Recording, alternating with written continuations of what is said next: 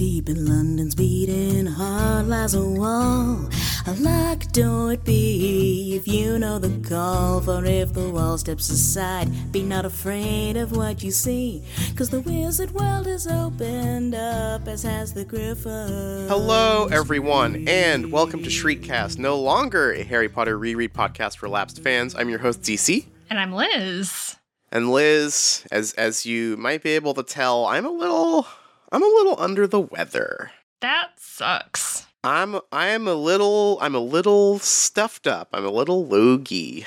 Mm-hmm. But not COVID, apparently. I've tested negative twice, so I think I might have just a little case of con crud going on. Yeah, I think there's a lot of stuff going around, but I don't know. When I had COVID, I tested negative like 3 times. And then 5 or 6 days in, I just like turned up a a positive test that happened instantly.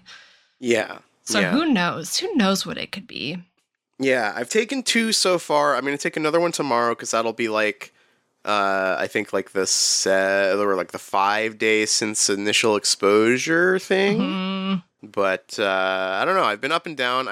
If this is COVID, I gotta say, I think the vaccine has done me pretty good because it wasn't like that bad. It was annoying, but right. Better than it could have been, clearly.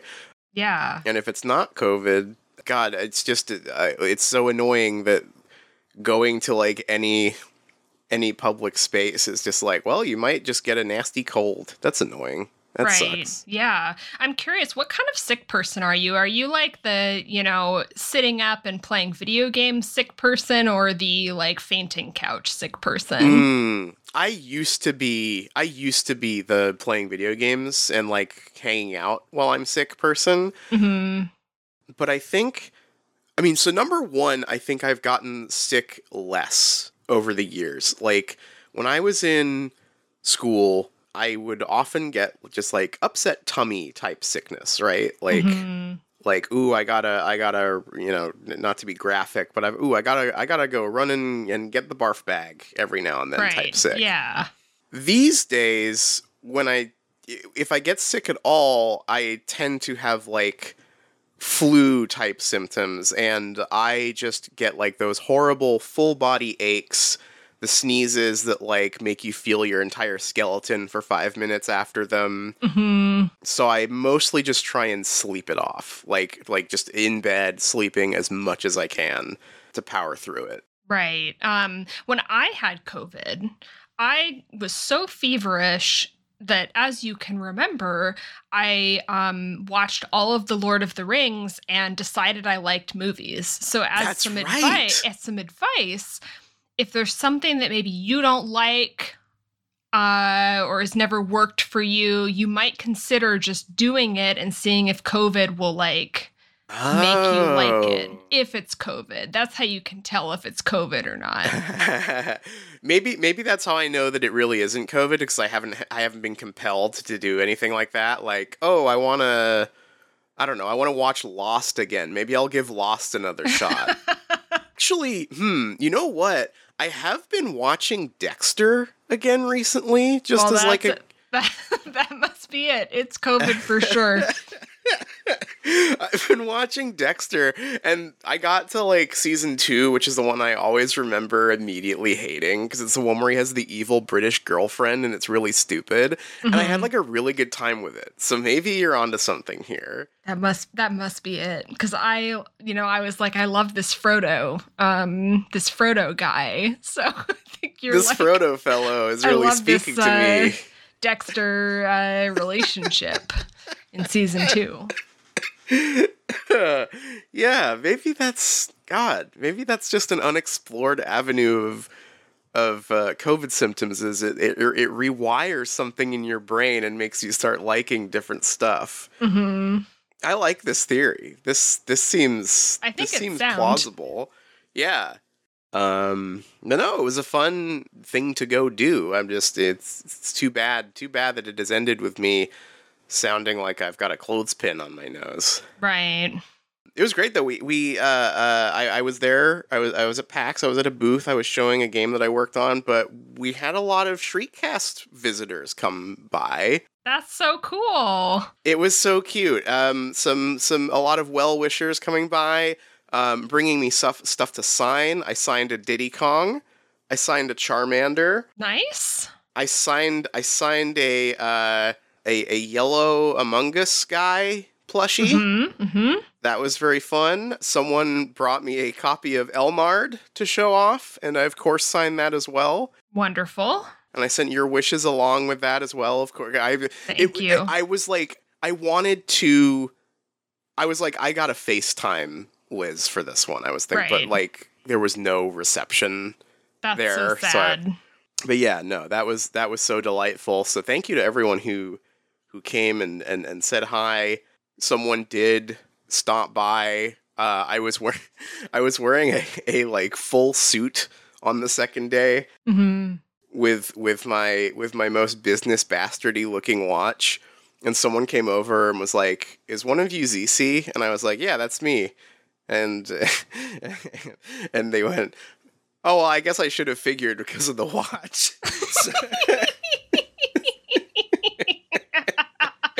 I love that. I have a brand now. It's great. So that was delightful. I'm on the mend. Everything's good. How about you? What have you been up to lately? Not too much. I joined a strings group though. I'm playing the violin again. That's so cool. That's so swaggy. It is a little swaggy, right? And I've got my watch playing the violin, doing some vibrato. Very cool. Oh, hell yes. Yeah, so I'm back. I played violin for about between 10 and 15 years, and then I quit for 10 years, which was very bad for my violin playing. So I started going to private lessons, and I'm trying to get back into it, but I was recommended to this like strings group, and it's really super duper fun. I've missed playing with a group so much, and that's been great, but there is a little bit of a tension between me and people who are like 2 or 3 years into their strings playing, because I have probably like decayed to where they are, right? If that makes sense. But I have all this like experience that I'm cursed with the knowledge of what it's like to sound good. That sounds so mean, but it is how I feel. No, I get what you mean. If there's a like you never fully lose it, you know? Like I've picked up trumpet before after like a decade of never playing it and gone like, "Oh, I remember 70% of this." Right. And like I would not call myself a trumpet player anymore, but like if I was in intro to trumpet, I would be in an awkward spot, I think. Right. Yeah, it's kind of like that. When you pick it up again, do you feel like, I guess it is like that, where you're 70% there, but it's like all your muscle memory is there, but it's all like a little bit wrong. Yeah, for me, it's the muscle memory is there, and I could, if I have a trumpet somewhere in the garage, I would go and get, but it's gonna take too long. Like I could go and get a trumpet right now and bust out like stuff that I played a bunch in like marching band, you know, or pep band. I could grab one right now and play like the Fire Emblem theme because I was obsessed with learning that as a kid. Right. But like I couldn't tell you what those notes were. I couldn't sight read anything you put in front of me. I couldn't, you know, like I wouldn't have the fundamentals anymore. I would just have like what the body remembers, basically. Interesting. I think that you and I are like both have music brains, but like completely different ones. Like different. I just am like, I've got the fundamentals, but everything is like slightly like off.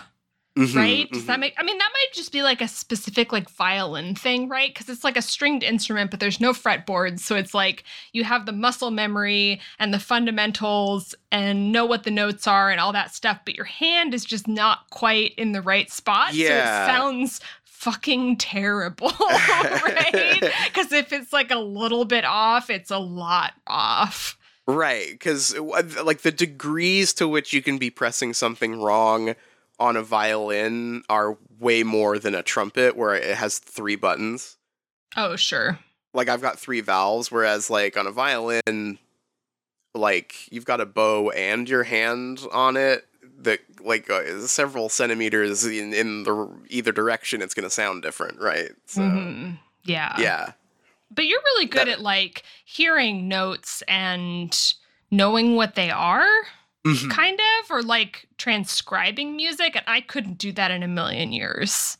Yeah, I can, like, if I hear a tune, I could sit down in front of a piano roll and make it, like, just, I have that brain for sure, but I don't have, like, it's weird. I feel like I have good pitch, but I don't know much about what the pitch is without diving into like if I have a piano in front of me and I hear a song, I'll be able to go like, oh, that's this note, and but I'll have to find the note on the piano first, right? Like, yeah, see, we have the opposite brain, because I could never find that note in a million years, but I can sight read music and have the math brain to read the music.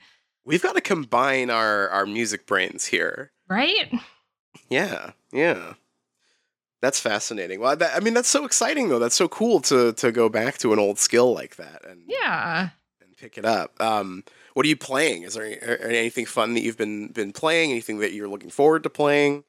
Well, in the little group that I have, my favorite thing that we're playing is the Brandenburg Concerto. That's right. I think it's just an arrangement of it. Like, I don't think...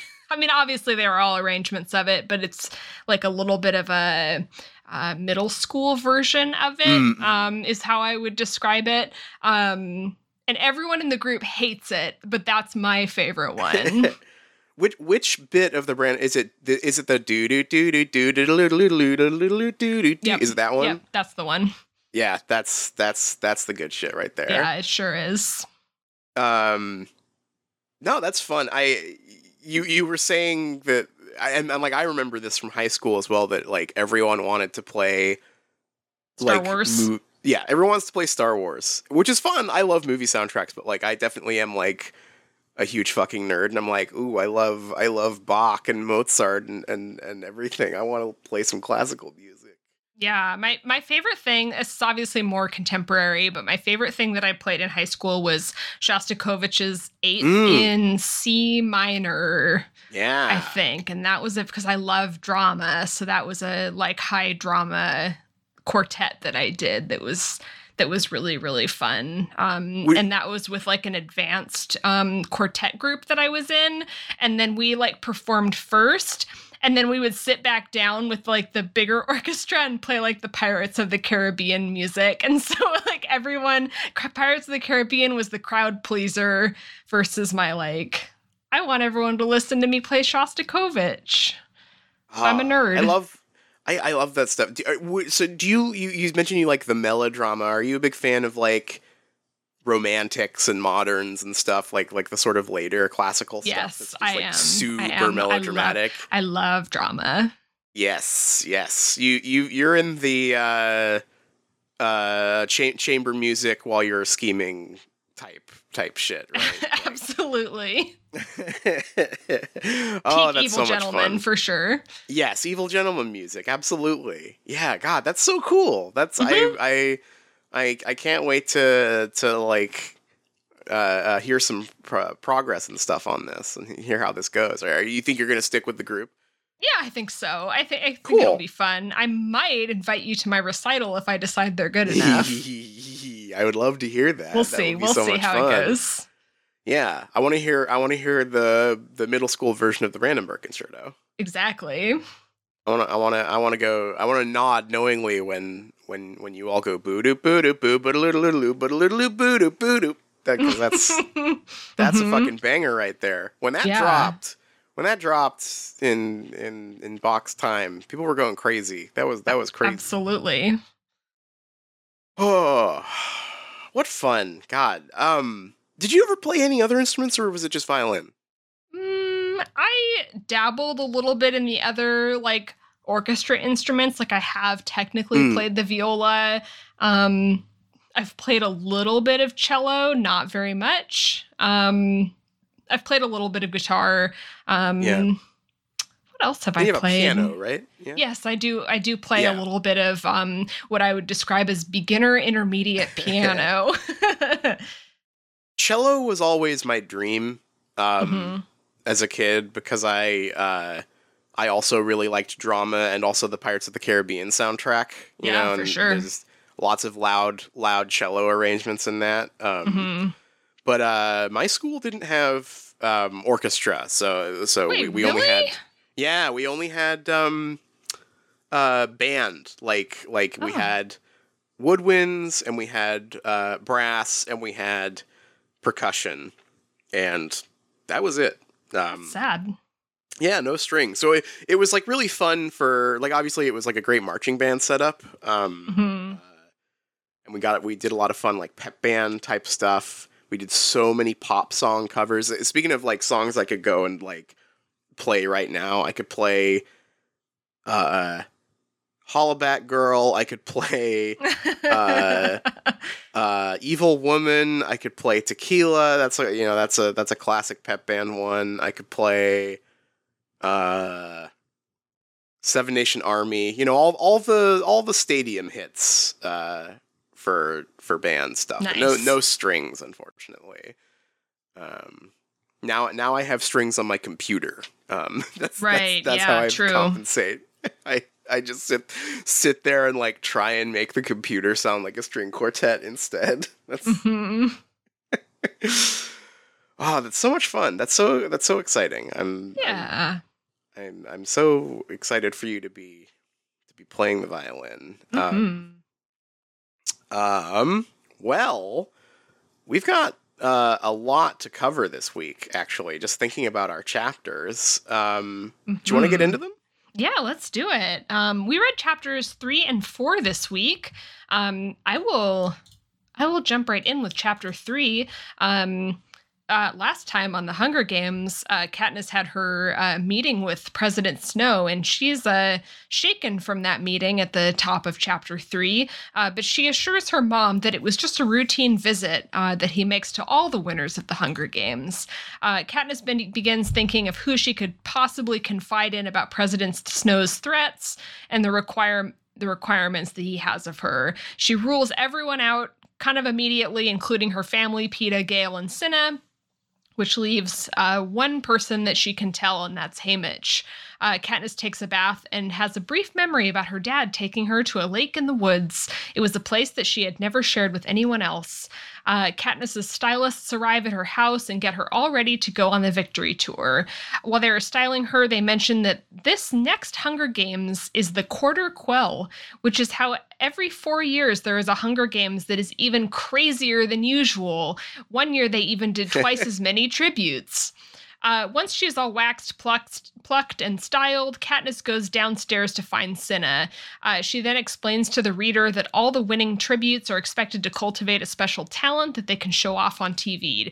Peeta chose art, Katniss chose fashion, and Cinna has been helping her fake that she's doing it at all. Effie is here, and it's almost time to go on the victory tour. Someone is interviewing Prim for TV, and in that moment, Katniss has a flashback to Rue dying. Katniss and Peeta have their televised reunion outside where they pretend to be in love and have a big kiss in the snow. Before they leave, Katniss's mom gives her the Mockingjay pin. They're finally on the train. After everyone has gone to bed, Katniss tracks down Haymitch, his rooms, and knocks on the door. She signals to him that she needs to talk to him in secret, and they go outside. She tells Haymitch everything. He doesn't have any good news, only that Katniss hasn't fully understood the consequences of what Snow was saying. Because they would be expected to participate as mentors in every Hunger Games from now on, Peeta and Katniss would have to keep up the act of being in love forever. Chapter 4. Katniss is back in her rooms and ruminates on her fate with Peeta. They would have to get married? Would they have to have kids? Etc., etc. The next morning, they have breakfast with Effie, and then Katniss has to be styled once again for her little presentation once they arrive in District 11, which is the first stop on their tour.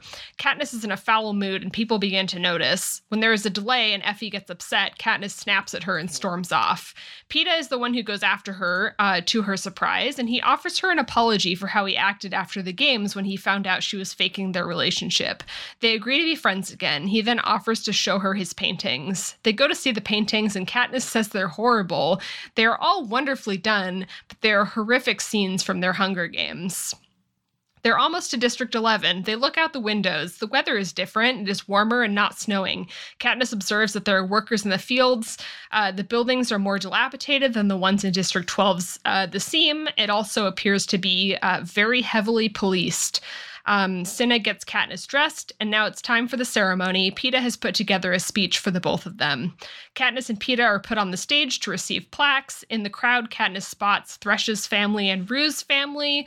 Peeta gives his speech, and it's very sweet. At the end, he pledges 1/12 of their Hunger Games winnings every year to the families of District 11, which was probably not approved of ahead of time.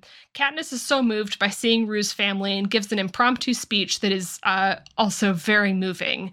Someone in the crowd whistles, the Mockingjay whistle that Rue did, and the whole crowd gives her a solemn 3-finger salute. Oops, Katniss accidentally incited rebellion and defiance, the opposite of what President Snow wanted her to do. As they are ushered off stage, they see peacekeepers execute the man who whistled. And that's the end of our chapters. This was juicy. It was juicy. There's a lot going on here that is kind of like putting in overtime, correcting a lot of the stuff that we complained about in the first book, and also like doubling down on some of the stuff we liked about it. And I'm really, really enjoying this for the most part. There's some like misses in these chapters, but like overall, I was really delighted by this. Yeah, I had a great time with these chapters.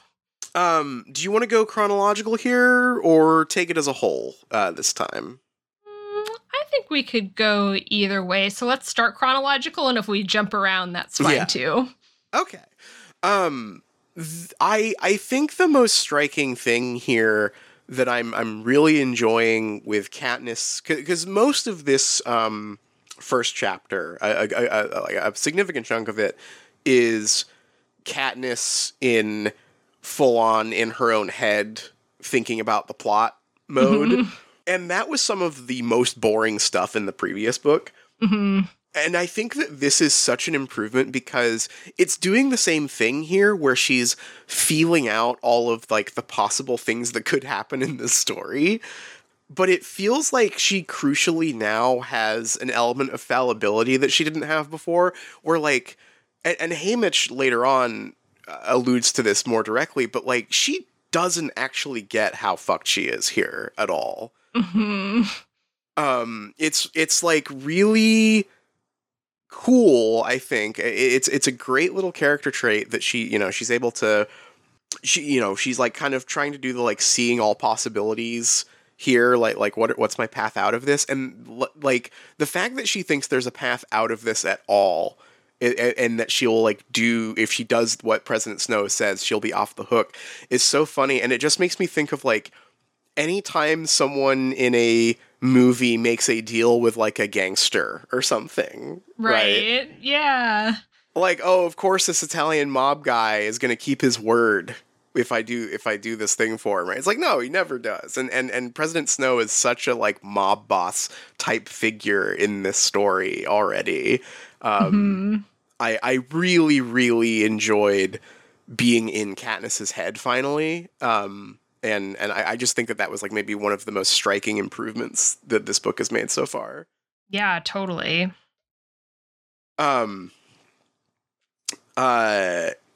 Excuse me. Sorry. I'm so congested. Yeah, it's just so much more satisfying to like read her being 80% correct than 100% correct. Mm-hmm. And another aspect of this too that I really found interesting, kind of bookending these two chapters, is when she's thinking about like, well, who can I tell this to? And her like conclusion is, well, nobody. I have to protect everyone from this. Right. She will like never attempt to like seek any form of like help or solidarity from anyone. And of course, like, why would she? Because whenever she does, stuff like the end of the second chapter that we read happens in front of her, right? So it's very neat and very, very good characterization that's difficult to do, but like important to do when you're like just doing like close first person observational character reading stuff. Yeah. When you mention her kind of trying to decide who to tell and coming to the conclusion of the answer is no one except it's Haymitch, I feel like a character deciding that they can't tell their secret to is such a knife's edge of either like the most frustrating thing you've ever read or the most exciting. And I think this falls on the right side of things. The little like release valve of the fact that she did get to tell one person, Haymitch, makes it not frustrating. And then it just like builds that drama of everyone else in her life not knowing her secret in a really fun way. Yeah, Haymitch is such a fun choice for her to tell as well, because like Haymitch does outline the grim reality for her, but like that's all he can do. All he can do is sort of describe the real situation for her, and like you say, act like a release valve. But like Haymitch can't do anything for her, right? Like he is not a figure of comfort, or like and like he, for various reasons, like is just like not. He is not the guy who's going to solve her problem, and I, you know, an interesting choice for her. It's sort of like almost like a self-destructive choice for her to like, you know, like if I'm going to tell one person, I'm just going to tell the guy who's going to like make me feel worse about everything. Right, because you could come up with a reason why she should tell any of those other people, and basically none for Haymitch, right?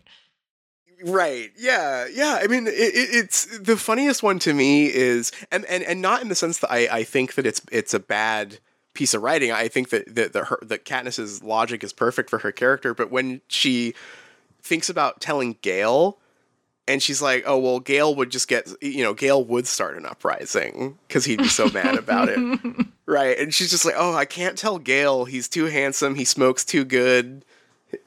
He's too awesome. I can't tell him. Because like, yeah, because the last thing she wants to do is rock the boat. And the person who probably could actually at least tell her something closer to what she wants to hear, she feels obligated to protect from, because he's too cool, which is really funny. Gale rocks. Gale's so awesome, yeah. And her mom would have been an interesting choice too, because we get this very bittersweet moment where Katniss thinks about how she's forgiven her mom for all the stuff that she was sort of like resenting about her in the previous book. But I don't know, it doesn't really mention anything about her actually telling her mom that, does it? Mm-mm. It like that's just purely a like thing that she thinks to herself. And so the fact that like she doesn't reach out to her mom like about this makes me wonder how much she really has forgiven her mom, or like how much she does trust her mom.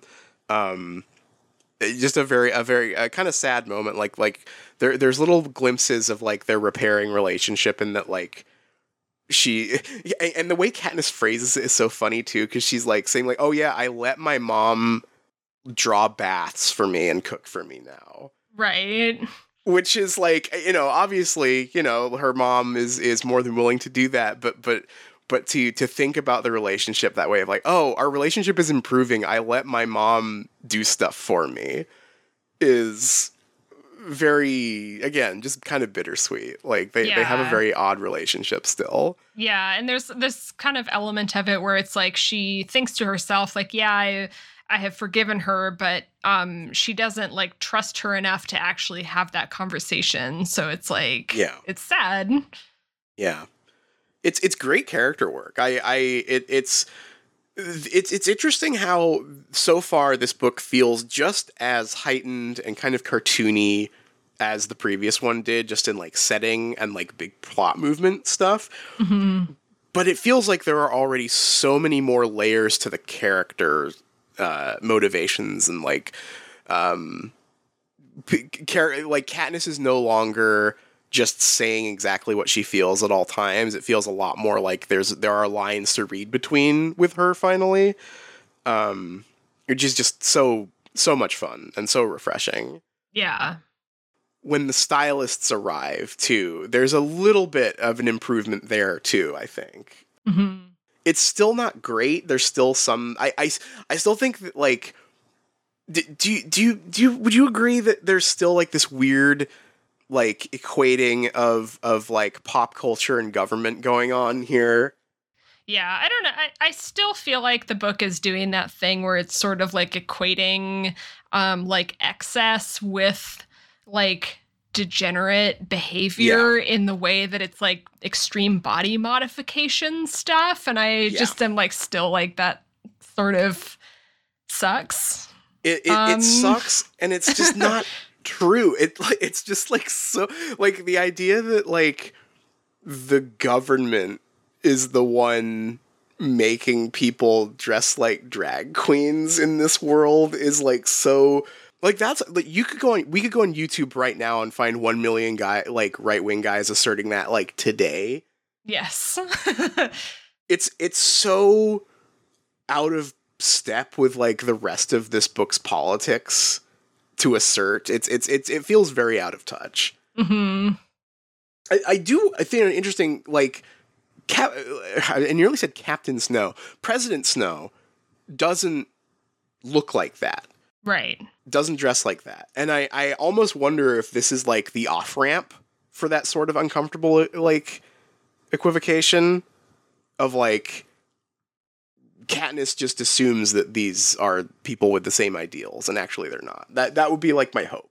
There's still people that love the Hunger Games, though, which seems fucked up to me. I think it's fucked up to watch the child murdering TV show. That's the other thing. This chapter really triples down on the reality TV stuff. Mm-hmm. There's a really fun bit where Katniss talks about how the sound team was like recording voiceover of her that they're going to like put over a montage of her showing the dresses that she's supposedly making. Yeah. Which like I can picture that. They're going to like put the like ukulele music under that. She's gonna do like a reality show talking head over like that. That was a really fun image, but again, yeah, it does make for a very funny comparison. Mm-hmm. I like that stuff a lot, but it does. If you think about it too hard, the metaphor does get a little silly, I think. If I were making a Hunger Games movie, I would have so much of the runtime be like shot like a reality TV show. Oh my god, that would be so good. All of the stuff that's in the Capitol should be mockumentary style. Yeah, absolutely. Oh, that'd be so cool. That would be so much fun to just lean into it. They should have done it. You know the famous old story about the War of the Worlds radio play that scared the fuck out of everyone? Mm-hmm. They should have done that with the Hunger Games. Absolutely. Like here's just a documentary about this fucking crazy thing that happened. This battle royale that's happening right now. That would be so cool. Yeah, that rocks. Oh, well, we learned about the Super Hunger Games during the stylist scene, which is my favorite part. Yeah, talk a little bit about the Quell. It's the Quarter Quell, which happens, every 4 years or something, where the Hunger Games are just like extra. It's extra Hunger Games. It's the Super Hunger Games that happen. And one year they had twice as many tributes. Can you believe that? Holy fuck. Hunger Games XL. Yeah. This is so funny. This is like when, I don't know, there's an event on the map. This is when there's the Travis Scott concert in Fortnite. They've got a crazy one this week. I don't know how you can escalate the Hunger Games. Like, it's fully escalated already. It's already like the most evil it can be. How do you top resurrected dead tributes into werewolves? Like, what? Where is there to go from there? There were fucking werewolves in the last book. Yeah, like a UFO could like appear over the Hunger Games arena at this point, and I'd be like, I mean, I guess, sure. There's little green men now. Okay, sure. Like, yeah. So like, but I'm like, this is one of those things where it's like, it's really crazy. It's really goofy. I have no idea how it's going to be pulled off, but I'm really excited for the book to show me what that means. What if they go like the other direction? Like, I know that it's fucked up that it's kids, right? Like, that's part of the like fucked up part. But what if it is an all-stars Hunger Games and they get all the like old winners, like they throw Haymitch in there? Oh, yeah. They fight against a bunch of like middle-aged people. Yeah.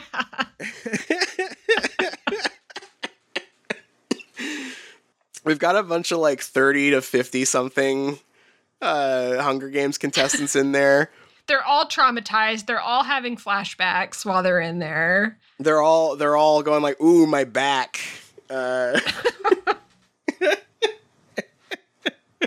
Yeah, that would be like my ass in the Hunger Games. I'd walk 50 yards, but I'm good. I'm done. I'm gonna take a nap.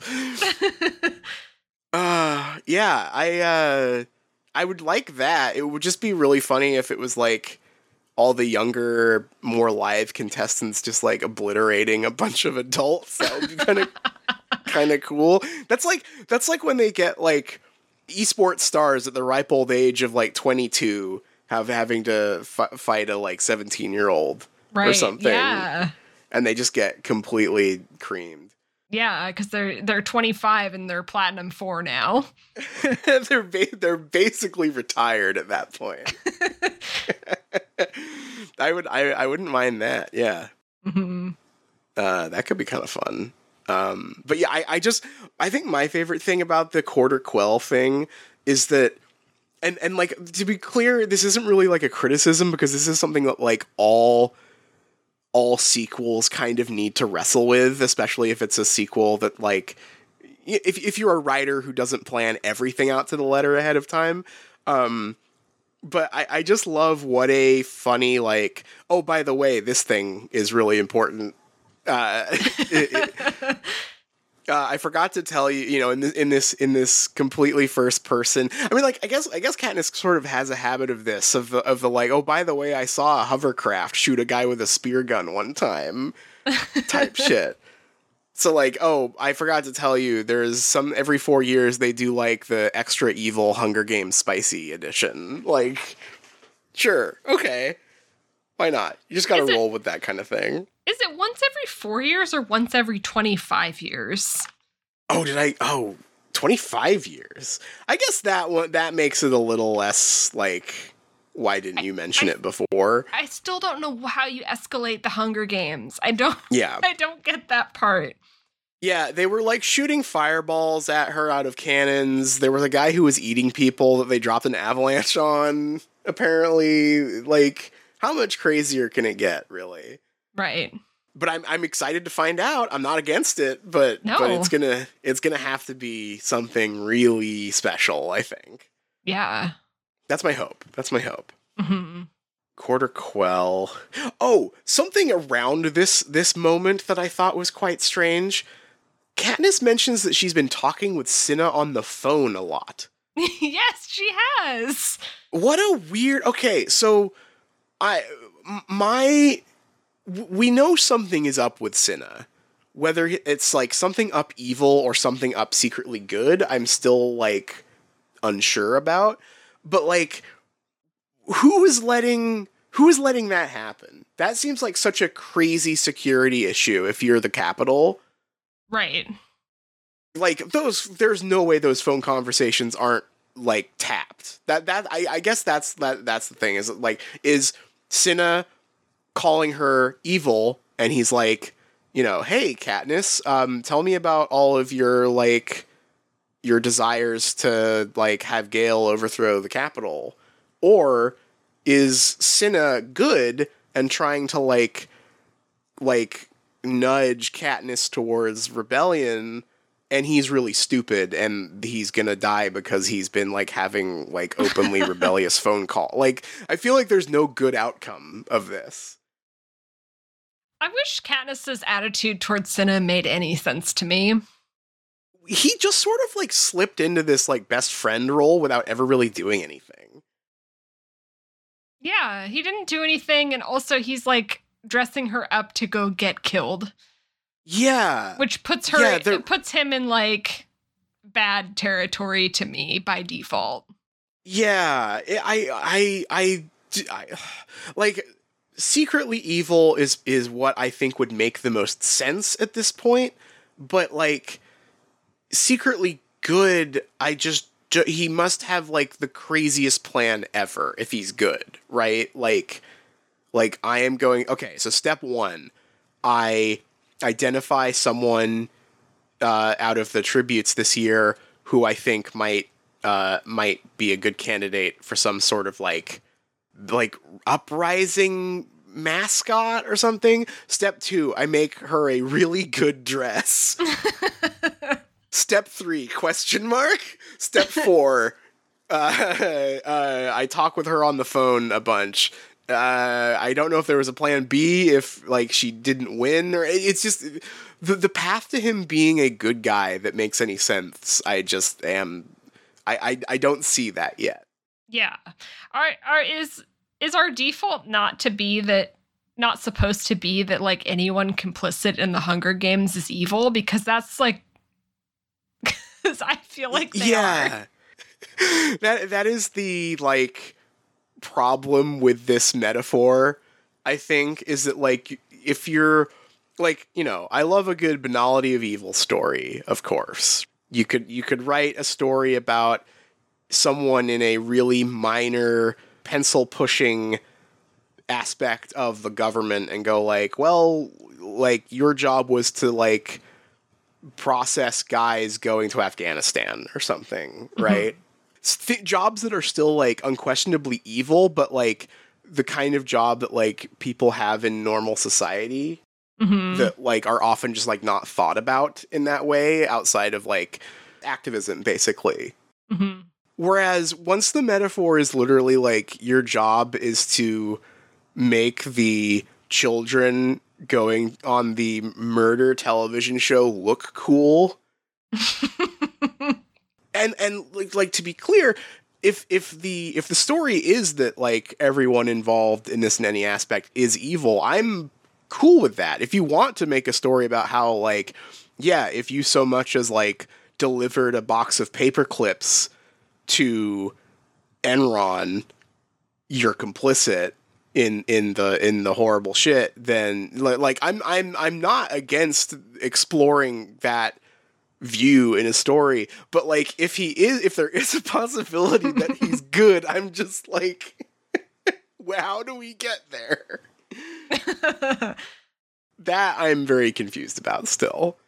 And it does make me lean towards he's probably evil, and it's like the story is that Katniss is naive and thinks that he's on her side when really he's just, like, the most twisted guy out of everyone, because his job is literally, like, the aesthetics of the murder. Right. it doesn't get much more depraved than that, right? Like, Right. he is like the most shameless guy in this whole enterprise, truly. I think he's going to be good. And I think it's going to be really unsatisfying. Yeah, I really don't want it to be good, but it's like, the thing that makes me most suspicious about him being actually good is that this phone call note feels so similar to the bit where Katniss picks out the sunglasses and is like, "Oh, those are weird." Anyway, moving on. Right? In the last book. Yeah, the phone call thing is super weird. Like, oh yeah, we've been talking on the phone all the time. Like, of course the phones are tapped, and of course he's behind it, right? Yeah. I'm very curious to see where that goes. That just feels like such an obvious flag of like, this will matter later type thing, right? Like, God, what's next? What else is in this chapter? Well, she goes downstairs and sees Cinna and gets dressed in her puffy coat and earmuffs or whatever, and then they have their big reunion kiss in the snow. Yeah, this is more reality TV camera stuff here. Yeah, I think my main takeaway from this is exactly the same as what you were saying earlier, is that I want the movies to just be this. I want the fake TV show out of the crazy fucked up murder show. Yeah, I want the R-rated Hunger Games movie that's like super, super weird and is like half reality TV show, half like gore fest. Yeah. That would rock. Yeah. God, that would be so cool. That's you just make it look you make it look like crazy, like handheld camera, like GoPro shit and all the like fight scenes. That would be so cool. Yeah. I want a really fucking messed up Hunger Games. Yeah. It would be so cool. It'd be so much fun. Yeah, I don't know. Like, I guess this mostly feeds into like where Peeta's at in these chapters. But for that, I think it's worth waiting until we get into like his like apology and his paintings and stuff, right? Like, right. No, I guess on to the next thing, I guess. Yeah, because we already kind of touched on her conversation with Haymitch, which is how the first chapter wraps up, and then we're right into the second one where Katniss is kind of thinking about her fate with Peeta and how they have to get married and have kids, and will the kids be chosen for the Hunger Games? Yeah, this stuff is cool. I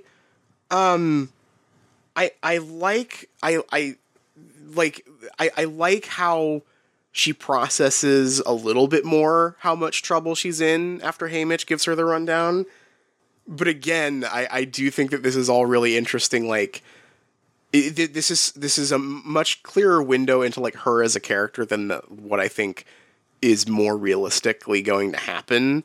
Because her whole thing about like, oh, there's just going to be like endless generations of suffering if I have kids with Peeta, and they're just gonna like keep punishing they're gonna like punish the Everdeen bloodline forever.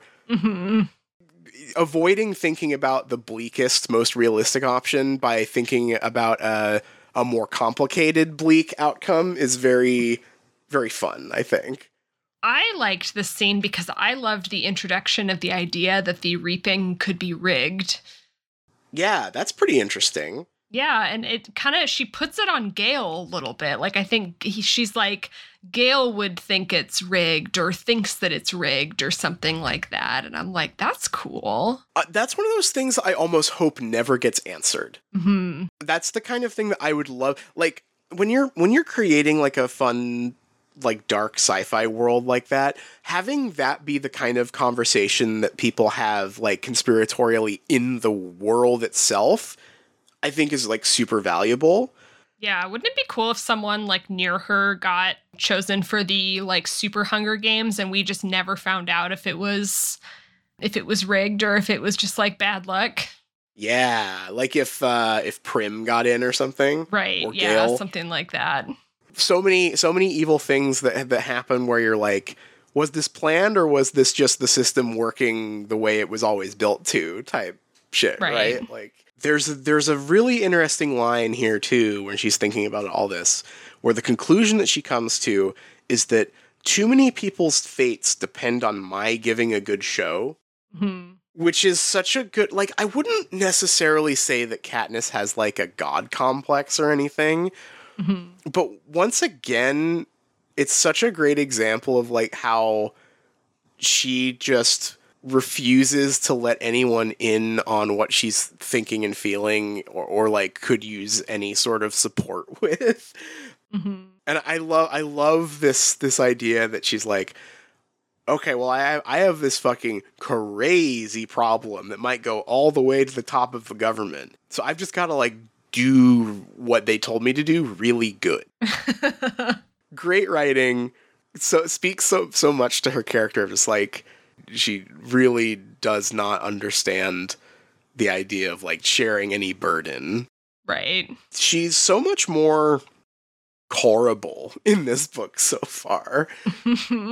Or, like, pitiable, like, you know, she absolutely has like reason to be this jaded, but, like, she is just really, really constantly making the wrong decisions out of some sense of, like, misguided honor, and her whole, like, hatred of, like, owing people stuff just, like, really gets in her own way here so bad.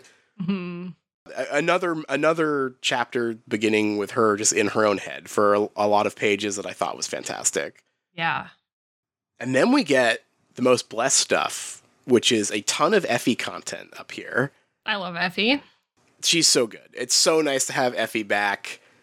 It's delightful to have her worrying about being exactly the character we were just talking about. Like, your job is to do all the paperwork for the evil murder game, but I love her. Yeah, she's like a wedding planner, but for the Hunger Games.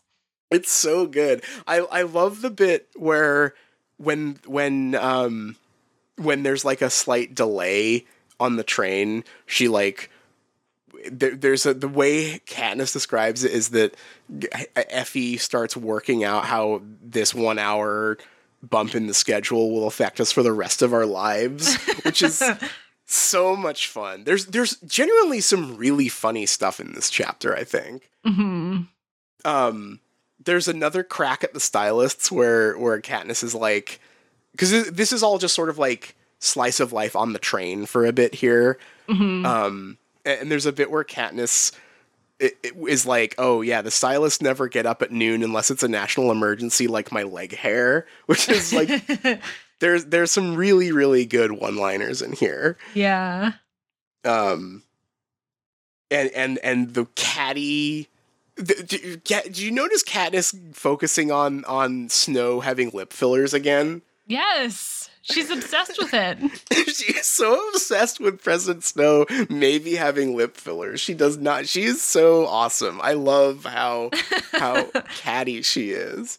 But I guess, like, the major thing here, in this first half of this chapter, in the midst of all this train stuff, is Peeta's apology to Katniss about his behavior, and them sort of, like, making a pact to, like, work together a little closer in future. What did you make of this whole scene? So I feel like I shouldn't like it because I love drama, and so it feels like it diffuses the drama by them just, like, making up, like, normal, like, healthy relationship stuff. But I actually found it very endearing, and I am coming around to Peeta a little bit. Peeta honestly put in some work this chapter. Mm-hmm. Not just, like, because you're right, there's a little bit of, like, oh, well, he's just, like, becoming well-adjusted, which is sort of boring. But I do think that it puts them in a more interesting place as a pair for this like, upcoming story. And I think, too, maybe in another story, I might see this as a sort of disappointing, like, I think the closest scene I can draw that's been on this show that we've discussed is how much we enjoyed the pet drama between Ron and Hermione in book 3 of Harry Potter. Mm-hmm. And how that just ultimately literally resolved because they were like, well, we put that aside because we're your friend, Harry. Right. Which was so stupid. And like, this could have felt like that. but I think Peeta was just in such dire straits as a character that, like, getting him here to the point where I'm, like, willing to have him in the book at all and sort of, like, hit the reset button with Katniss is, like, a huge help, I think. Yeah, I will also say that I think the thing that saves this is that it does, like, he diffuses their conflict, right? But he's apologizing for something that is the way he reacted to what Katniss was doing, and what he doesn't know is that she's still doing it, right? Like yeah, like he knows that she's was acting, right? And that they have to continue to act. But at the end of the day, Katniss has a huge secret and a huge thing that she's not telling him. So really, like, he's apologizing, but maybe he wouldn't if he knew that she was, like, not, she's still acting, right? That's true. I hadn't thought of it that way. But you're right. This could lead to a, like, more catastrophic blow up down the road if he apologizes for this and he sort of, like, dusts his hands off and he's like, "Phew, I'm glad that's over." Right? And yeah, that's a really good observation. I hadn't thought of that. I think also it helps that this comes paired with some new interesting character traits for him moving forward, which are, I do think that the exchange where they talk about how they've never actually asked each other's favorite colors is, like, fun and kind of, like, just a little awkward moment between them. But, like, this being paired with the painting talent stuff and Katniss immediately being kind of mean to him both out loud and in her own head make it feel like less of a, like, cheap reset button thing. I think the line that really sticks out to me is that, like, after this big apology that she, like, kind of nominally accepts, her first reaction to it is, like, I highlighted this line where she's like, "It would have been nice if he had come to me with this sooner." Right. Which is, like, really, really funny. Like, he just took this very mature stance with her and came and apologized, and, you know, it was obvious that she was hurting, and he came and was like, "Hey, I'm sorry for, you know, any part," and she's just like, "Well, that's okay. I guess it took him too long, though," which is, like, really, really funny. So, like, an indication that maybe this isn't airtight, you know? But also, it's a great scene where he takes her into his car and his train compartment and shows her these paintings, and, like, I don't think her reaction is, like, unreasonable, but it's such a funny thing to say, "I hate them," when asked what she thinks of them. Right. Because, like, I get it. I get why she would, but, like, it's so funny to, like, have this big apology scene and have them sort of, like, be on speaking terms again, and then he shows her this thing that he's like, "Yeah, this really helps me process the experience of being in the Hunger Games," and she's like, "Well, I hate them." I mean, it's so funny from both of them, right? Because he doesn't warn her at all, and it's just like, Yeah. "Hey, like, look at the visions of our, like, shared trauma." Do you like this? Remember when they resurrected Glimmer into this horrible werewolf creature? Do you like this? There's not really an indication of, like, what style the paintings are in, but I like to imagine that these are in that, like, the Francis Bacon paintings of the guys screaming in the cubes. Have you seen those? Yeah. That's kind of what I envision here. These, like, horribly detailed but sort of fuzzy paintings. Because one of them is described as being in first person, which is, like, fucking crazy. And so I just imagine he has these fucking horrific, like, gore paintings that he's showing her, being like, "Hey, check these out." But it's still very funny of her to just be like, "Well, that sucks. I hate it." Very funny from both of them. Yeah. Which makes it a very endearing scene, like the fact that they are both doing something completely absurd. Yeah, it's something that really tampers the apology feeling too mature for these characters by having them both do something like like immature is maybe the wrong word, but just like inconsiderate on both their parts, right? Like, but not even unreasonably, just like, he wants to show his art off, it helps him, and she wants to tell him that this is kind of traumatic for her, but they're both just sort of like, hey, check this out. Being very blunt, very like first time doing this type stuff. Yeah, I mean, I think it's also like kind of a comedy scene in a way. Like it really subverts a stock scene of characters making up, and then like the romantic lead be like, hey, let me show you something. And then he like takes her back to his like studio and shows her like a beautiful portrait of her or something, or some beautiful landscapes or whatever his like special thing is. Like, it's a very like Hallmark movie scene. And to have him like take her back and be like, look at these gore paintings I do is very funny. It's like the bit in any movie or TV show where the guy is like, I actually wrote you a song to apologize or whatever. And then he just starts playing like the most intense, harsh noise you've ever heard. Right. Which is like, it's a great little detail. It's such a wonderful scene. I think too, something that is really interesting about this scene, is that for as like, as ill-advised as it was to just show her these without warning her, I do think it's really interesting that he actually did take up a talent. Mm-hmm. And he is teaching himself to paint, and he's like working through like his experience in the Hunger Games through art, and it's clearly working for him. And Katniss's talent, as far as we know so far, is having Cinna do stuff for her and lying.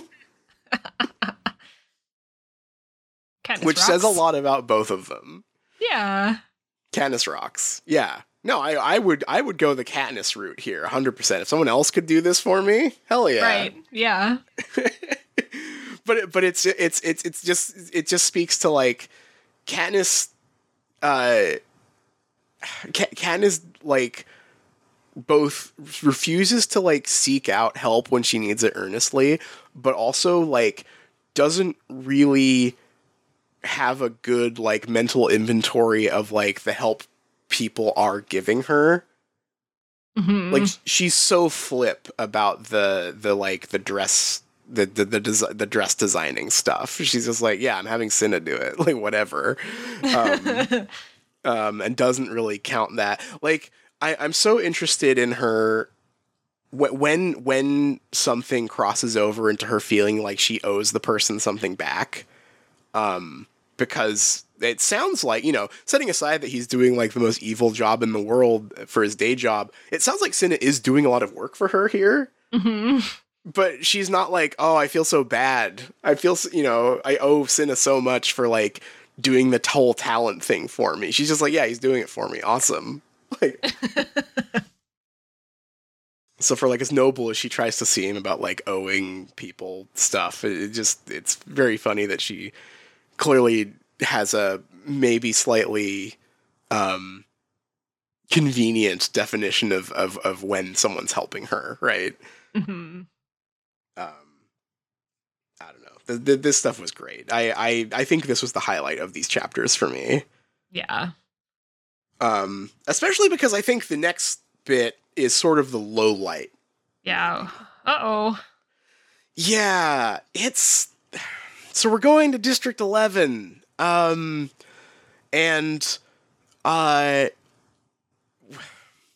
we get some like, I guess the most interesting thing to get it out of the way first is, did you notice how much talk about the scale of District 11 there was here?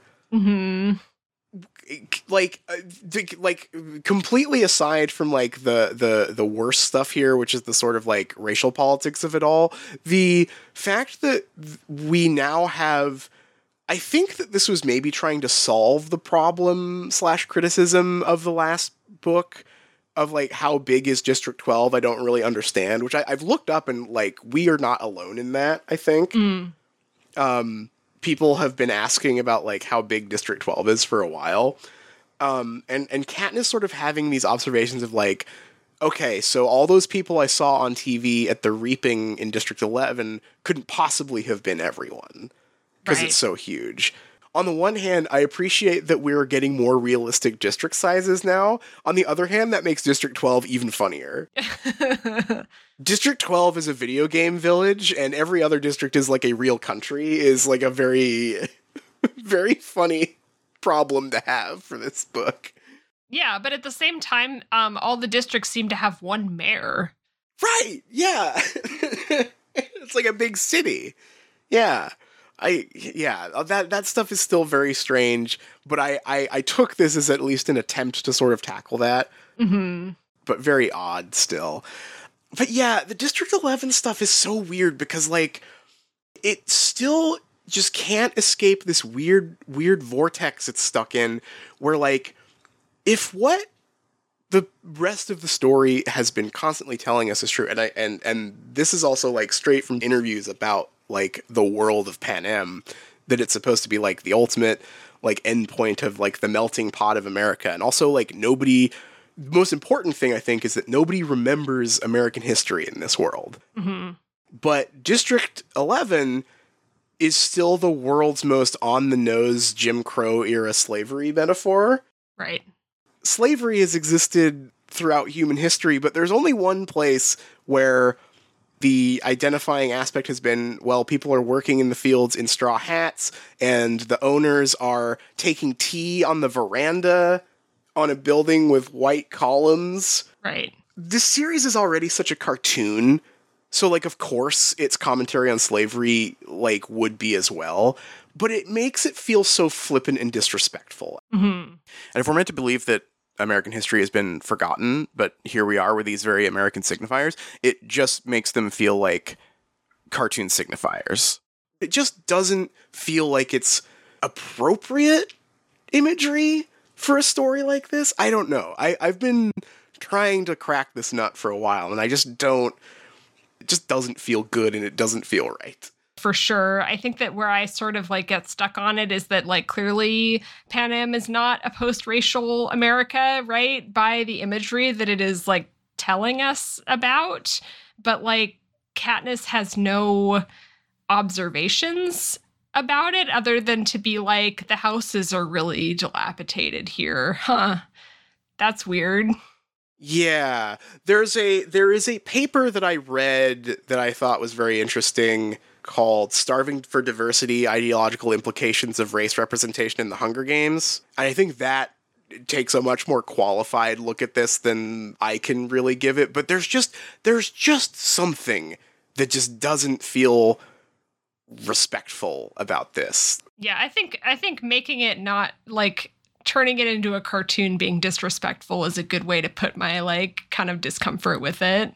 If you asked Susan Collins about this, she'd say, like, well, it's about how slavery is bad. Yeah. But, like, that, I don't know, like, that's the same thing that, like, it's the same sort of stuff about, like, the racial stereotypes in, like, the Star Wars prequels. Or, like, I think the one that I always think of for Star Wars specifically is George Lucas saying that, like, oh yeah, Endor is supposed to be Vietnam. And which is, like, on the one hand, it's kind of cool that his you know, if the Empire is America, then it's them getting owned by the Ewoks. But also, you are still making the Vietnamese little teddy bear guys who worship a golden robot. So, like, not the best foot forward on that. So I think that this falls into a similar category where I'm like, yeah, of course I read this and go, like, well, Susan Collins is saying that slavery is bad and, like, still exists in this world. But I don't know if we needed to have all of the characters giving a speech on a plantation house doorstep. Right. There is at least, I think, some interesting stuff here in the difference between Peeta's speech to the crowd and Katniss's speech to the crowd and the consequences of both. Mm-hmm. Peeta is he's being very generous, he's being very kind, and his promise to, what is it, like, 1 month's income to the families of Rue and Thresh. I thought it was just the families of District 11, which the scale of that doesn't make any sense. I think it's just the tributes. Let me double check. Yes, for each of the tributes families from District 11 to receive 1 month of our winnings. And I think that that's important because I think that if there's anything that we can salvage from this scene, it's that Peeta is very well-meaning, but the extent of his charity here is doing, like, literally capital C modern charity, which is, like, sending some money to someone, and in this case, like, one family, right? Which is, of course, like, a generous thing to do, but it doesn't really tip the scale of the situation that the entire district is in, right? It'll help one small group of people. It'll help the direct recipients of this aid, but it doesn't change any of the problems in the society that they live in. Mm-hmm. There's a little bit in here about how, like, you know, that was a line that he hadn't written in the card because he was worried that it wouldn't be approved or whatever. I think we see that this comes under, like, acceptable displays of charity in the Capitol because nobody gets shot over that promise, right? Right, uh-huh. Whereas Katniss says something that gets the entire crowd going, and immediately the peacekeepers shoot someone in front of the crowd to get them to stop. Mm-hmm. And I think that is if there's one thing that can be taken away from this sort of iffy imagery, is that is a very smart observation about the difference between, like, regime accepted acts of individual charity versus making a huge crowd, an entire class of people realize that they, like, have power together. Right. Yeah. But it is sort of weighed down by the fact that the imagery here sucks ass. Like, really, really bad. Yeah. It's rough. But I do at least like the two forms of charity on display here. Yes. The most exciting thing here, I think, of course, is Katniss starts getting very worried about what President Snow is going to think about all this. I hope he shows up. I hope, number one, I hope that the next chapter begins with him being behind her and being like, well, well, well. Hello, Katniss. You thought you could say something cool to the crowd, did you? I have a silly little prediction here. Mm-hmm. I think that she is going to be, like, shitting bricks, terrified that she's already fucked this up, but she's going to, like, talk to him, and he's going to think that it was awesome. He's going to think that, like, it was cool that what she did resulted in a guy getting killed in front of everyone to show them what happens when, like, acts of, like, true rebellion are taken, right? Hell yes. And I think that that's gonna, like, completely, like, mind fuck her. Like, she like what better way to get her to stop doing that than to be like, that was awesome, way to get that guy killed. Right. Totally. That's kind of my prediction on this. I like that a lot. Do you have any, like, Snow thoughts, predictions here? Like, what's gonna happen? I don't think so. I think that's a really good one, though. I that would be my hope. My prediction is it's gonna be like he is just gonna completely throw her for a loop here. That would be really cool. Mm-hmm.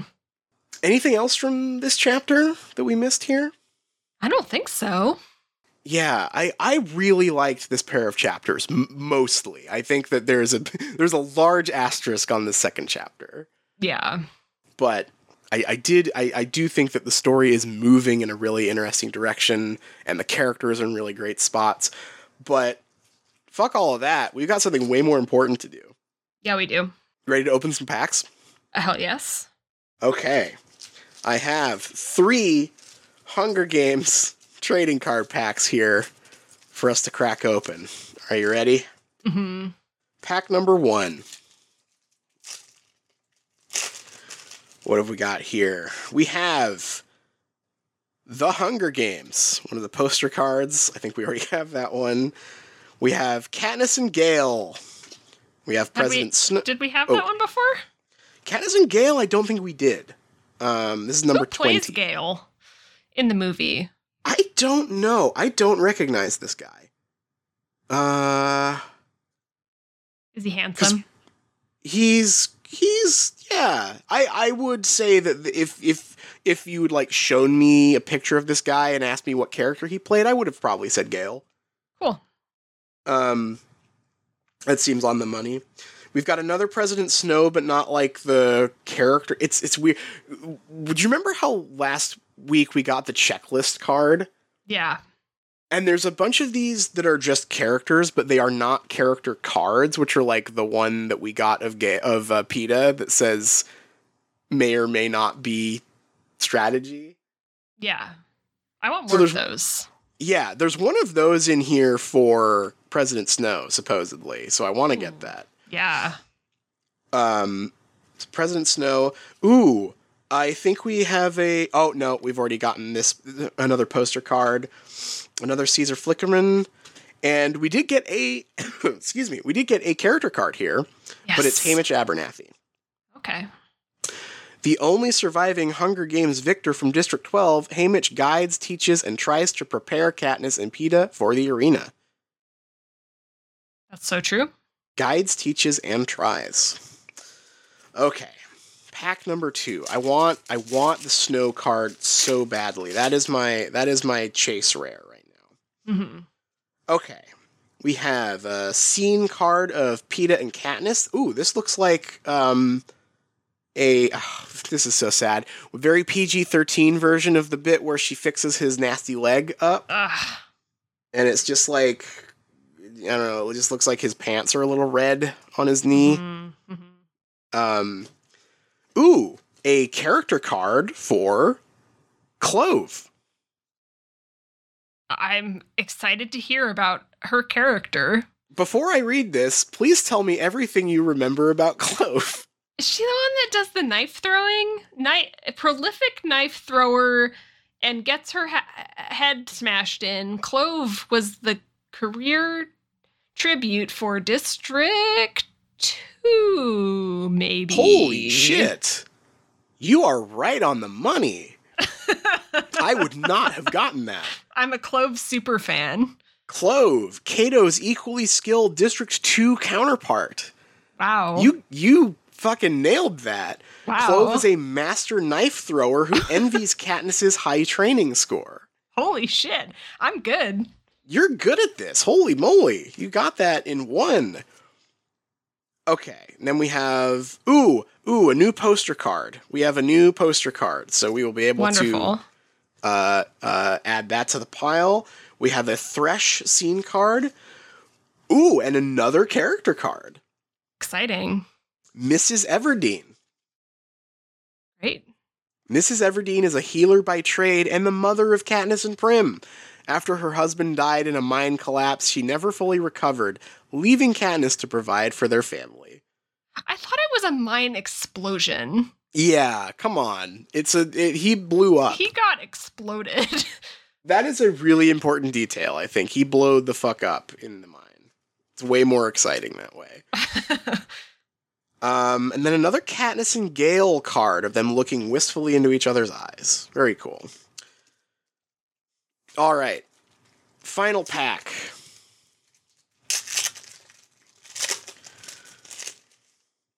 All right. Another scene card of Katniss Everdeen. Whoa. Hold on. Okay, I have a card for the Cornucopia here. Mm-hmm. This looks like dog shit. I'm sorry. Hold on. No, I'm sending you a picture of... This is what the Cornucopia looks like in the movie? Hold on. We're not watching the movie until the strike is done, obviously, but I want to just send you this. This is what the fucking Cornucopia looks like? What the fuck is that? What is that? What the fuck is that shit? That's the fucking hangar that the Star Fox ships fly out of in the Super Nintendo game. That's like a really annoying piece of public art that turns out was like money laundering or something. They knocked down a skate park to build this. Yeah. It's just in the middle of a fucking field. I told you it was a field. This Remember, is I was like, it's a soccer field. Yeah. This looks like something out of a student film. This is nuts. This is like, where did the movie budget go? That's the Cornucopia? That just looks like outside. That just looks like outside my damn house. And there's that's like a stealth bomber crashed in the park next to me. That's crazy. That is wild. Okay. Huh. I was expecting like a big ornate gold thing. I don't know. Yeah. Okay. Another character card here, though. We've got Primrose Everdeen. Mm-hmm. Prim is Katniss's younger sister. Prim loves all living creatures and is a good healer like her mother. Chosen at the Reaping for the 74th Hunger Games, Katniss volunteers in her place in order to save her. That's true. Yep. We have Foxface here, not a character card. I'm sometimes like actor face blind. Is this Sophie Turner? Is this Miss Sophie Turner from the news right now? I don't have any idea who that is, so. No. She was, okay, no, it's just someone who sort of looks like her. Oh, wait, hold on. Sophie Turner. Okay, no, okay. This is people fan casting. MyCast.io strikes again. Mm-hmm. Fan casting Sophie Turner as Foxface in the Hunger Games trilogy. Okay.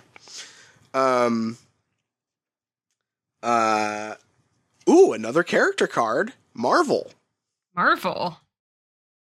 Now, tell me about Marvel. Tell me all about Marvel. I don't even know who the fuck Marvel is. Marvel, Master of the Spear, and who killed Rue, was the hanger-on with the career tributes, and he was from District 1.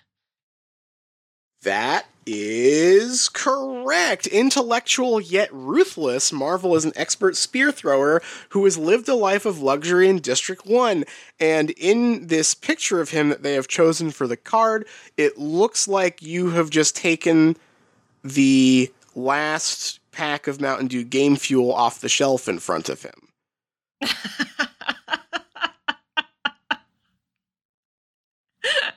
Yeah. And then the last card is just a scene card of Rue. Okay. So there you go. Pretty good. Yeah. How am I so good about knowing the other tributes? Where did I pick that up? You remember all of the minor characters from the Hunger Games. Yeah, I guess so. Really impressive skill. Thank you. You want to do one more? You want to open one more? Yeah, I do. I've got so many of these. Hold on. A bonus fourth one. Can't say we never do anything nice for the audience here. Okay. Hamish Abernathy sitting in a big-ass chair. Nice. Oh, here we go. You know it. You love it. The son of a baker and forced to fight in the Hunger Games with Katniss Everdeen, the female District 12 tribute. Peeta confesses his love to Katniss before the games, which may or may not be strategy. Let's go. Then three Katniss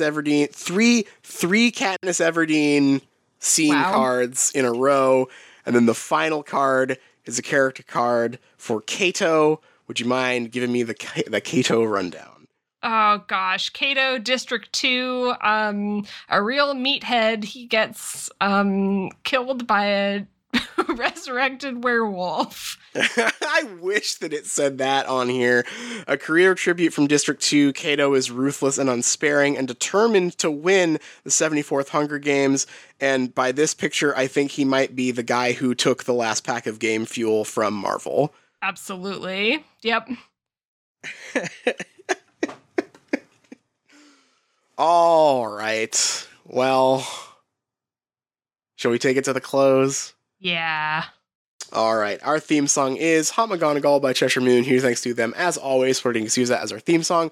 You can find them on Bandcamp, and you can find us at patreon.com/shriekcast. And Liz, what will we be reading next time? We'll be reading Catching Fire chapters 5 and 6. All right, I'm so excited. Illness will not keep me away.